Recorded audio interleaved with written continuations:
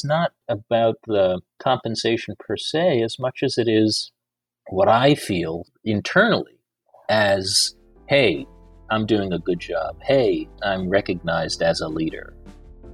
Hello and welcome to the Talking Leaders podcast. This is Season 2, Conversations about Promotion.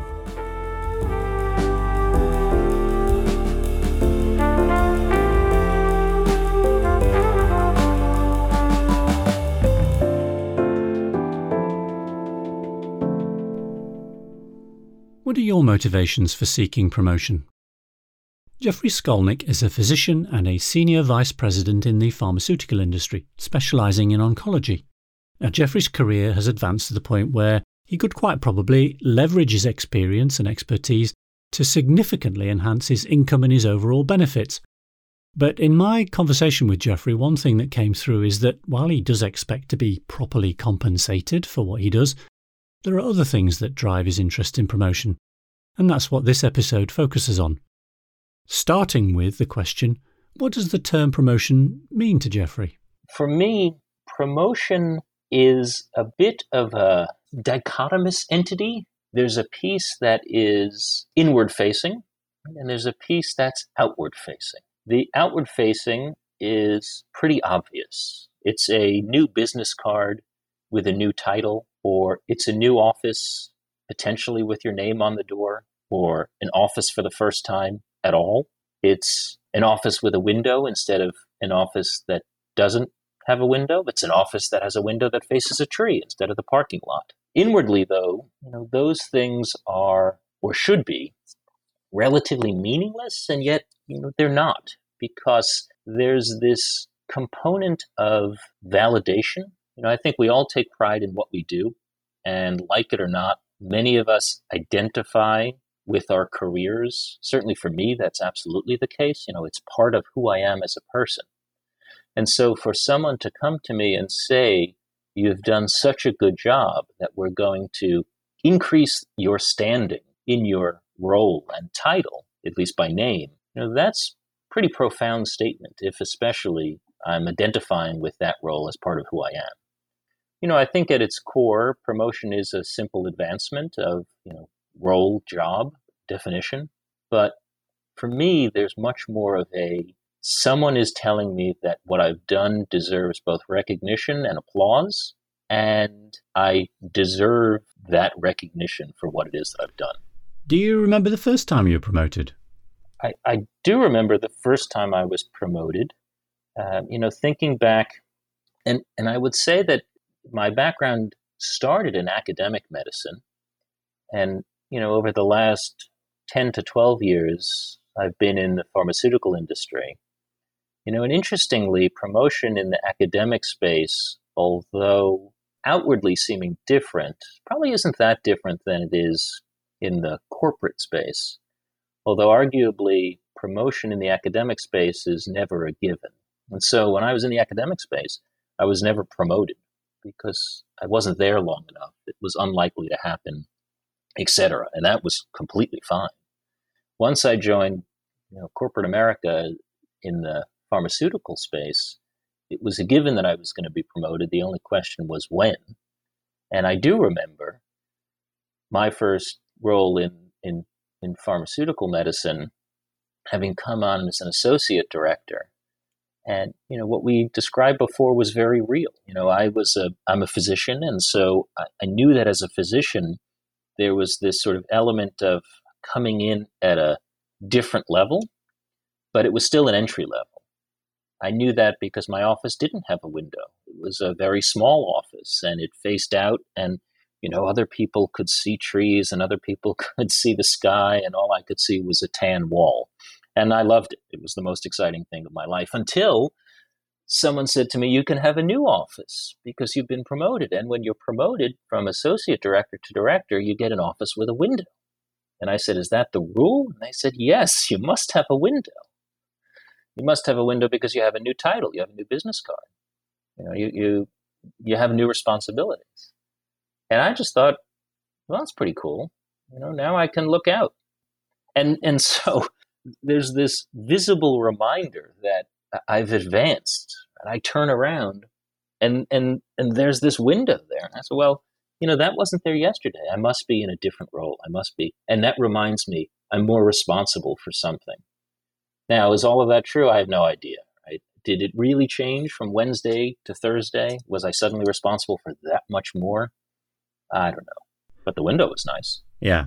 Now, I mean, I'm guessing from what you're saying that you didn't, actively seek it out, that promotion. It was a case of you did a good job, the cogs turned, it was time to promote Jeffrey. That's right. That's right. In fact, I'm the kind of person who often, when I've been promoted, my first question is, why? What have I done to deserve this? Usually the response is, okay, then, if you don't want it, that's fine. But no, please, I'll take it. Thank you. I appreciate that.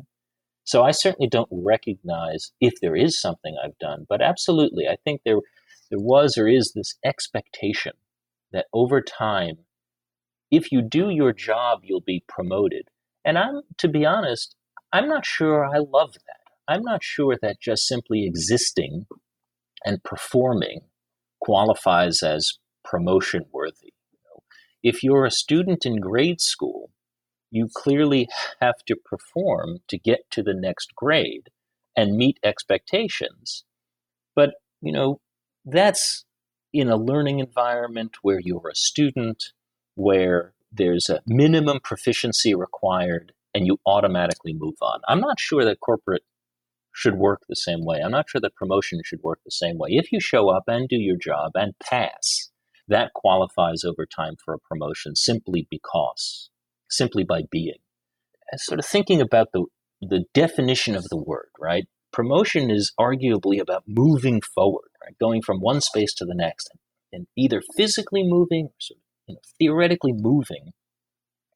But it should be more than just in time. It should be in learning and, more importantly, in delivering. You should be delivering more. To me, promotions are about you've delivered more than was expected. The role you deliver to is not as it's described for you, and therefore you deserve to be promoted. Interaction. I think even more importantly, though, for me, honestly, is what I feel inside. This concept that I'm promoted when I deserve it, and I feel comfortable in that space. If I've been promoted where I feel I didn't deserve it, it feels like you're a bit of an imposter. You're in a space that you don't belong. And now you're being recognized as a leader, or you're being recognized in this named role that you don't feel you deserve, and yet someone does. And so now you struggle between, do I belong here? Am I meant to deliver to this role? Am I qualified to do this role?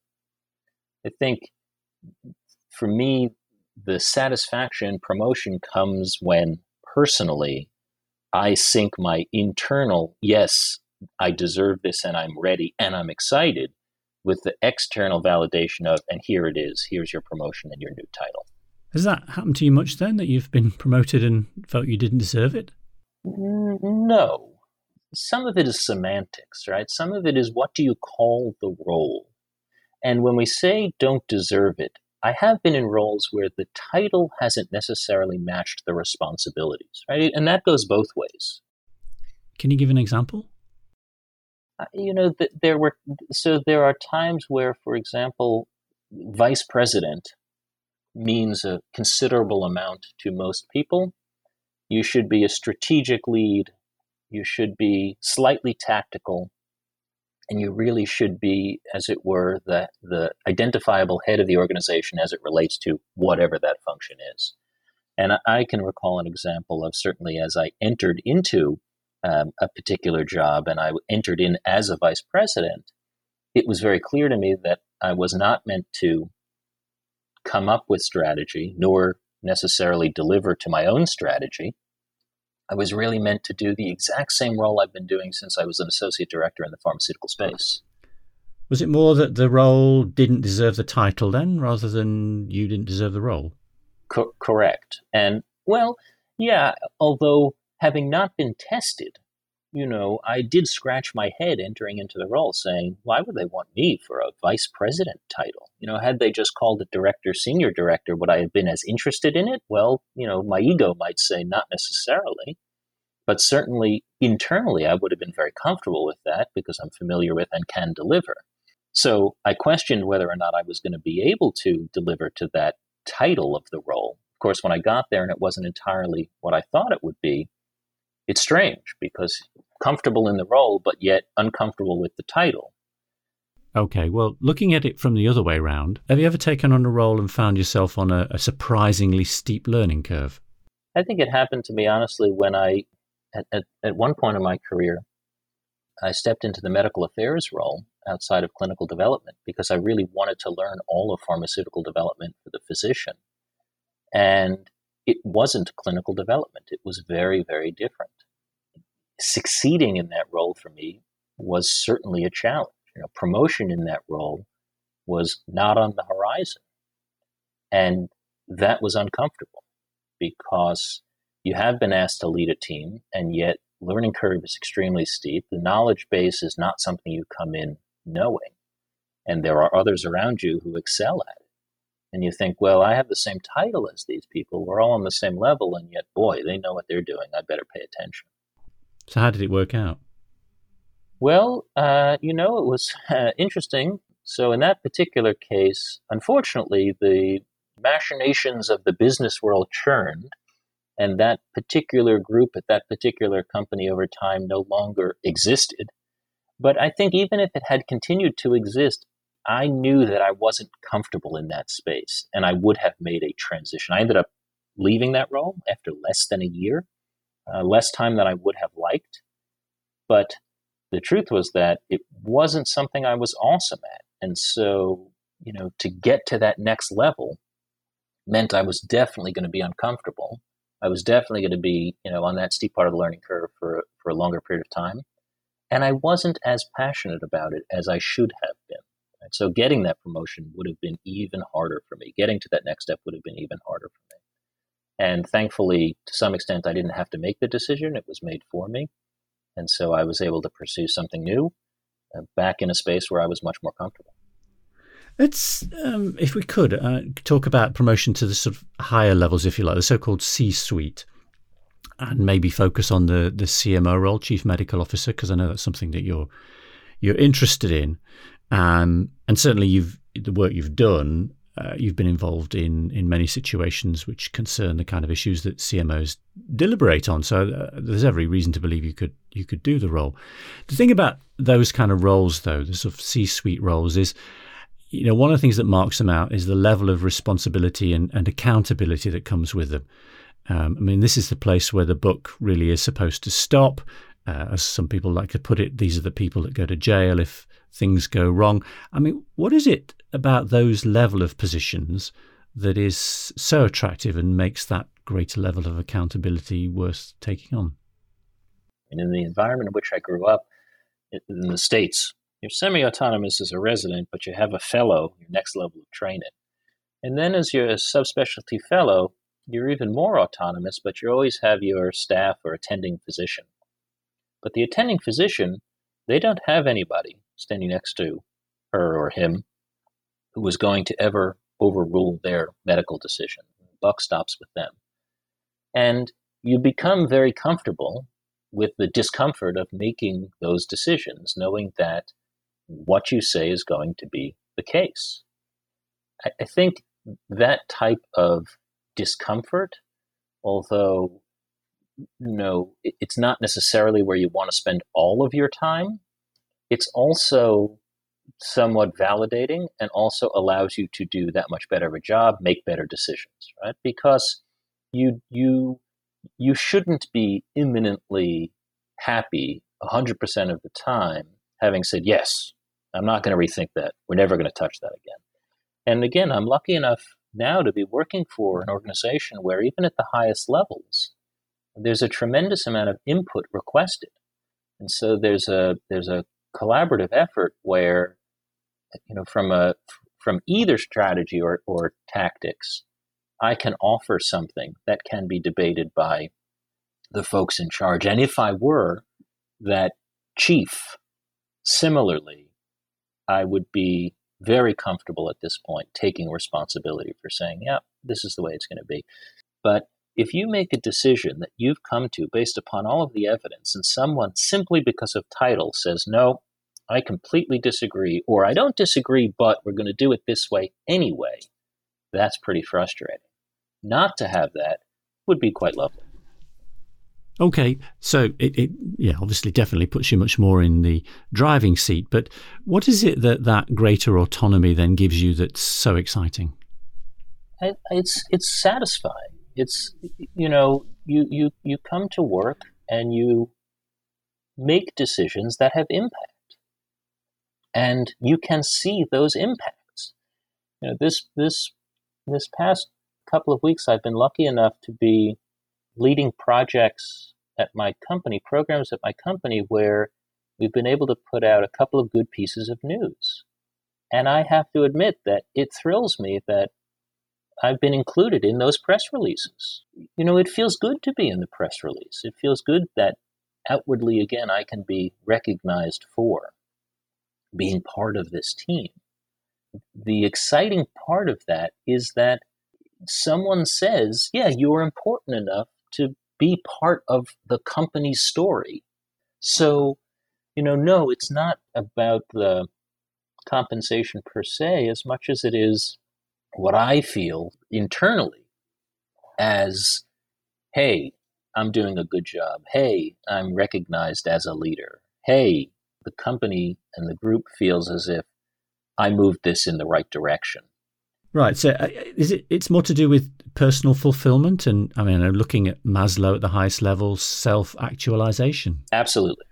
Absolutely. Right. I mean, you're lucky if you do something that arguably makes a difference. And if I see these efforts move forward, it's very fulfilling. Looking back over your career then and drawing upon your experiences, what advice would you give to people who are wanting to develop their own career and how they can go about getting the promotion that they really want? So number one is don't go too fast. Don't spend the time sort of looking at the top of the hill instead of looking at what you could master in front of you. First of all, you'll be rewarded for doing your job extremely well now. And if you jump too quickly, when you get to the top of the hill, someone will figure out you haven't learned what you were supposed to learn at the 2, 3, 4, 5 steps to get there. And there's nothing wrong with taking the time to be good at those entry-level positions, early starter roles. The best people I've seen in my industry have been those that excel in those earliest roles. You can look at them and say, that person is a superstar. That person is going to be great. I find I say that much more often than I would to the people who are in those roles, those higher roles, and say, oh, that person's a superstar. No, the superstars are the young people who have the opportunity and potential to get to those places. I think another piece is there's zero reason to ever pretend that you know something that you don't. There's nothing worse than, I can do that when you really can't. I'm relatively infamous for sharing with people when I do not know what the answer is. And I have found that to be rewarding externally and internally. People appreciate it when you say, I don't know the answer to that question. And as you move ahead in your career, if you pretend to know, once again, it's extremely hard to deliver to the quality that people will expect. So embrace what you don't know. If it interests you, learn it. I think maybe the last thing I would say is find the passion. You can excel if you don't love it to a point. But at some point, you will wake up and look in the mirror and say, well, I have the cars in the garage, and I have a very lovely house and 3 boats and 2 homes. I don't have those things. But boy, I really don't like what I'm doing. And boy, I don't know how I got here. I would never want to be that way. I'd never want to be that person. I promised myself 2 things. I would never have a 9-to-5 job, and I would never look out at the window, proverbial window or mirror, and say, "My gosh, how did I get here?" And I'm lucky. I neither of those things were true. I was able to sort of combat both of those.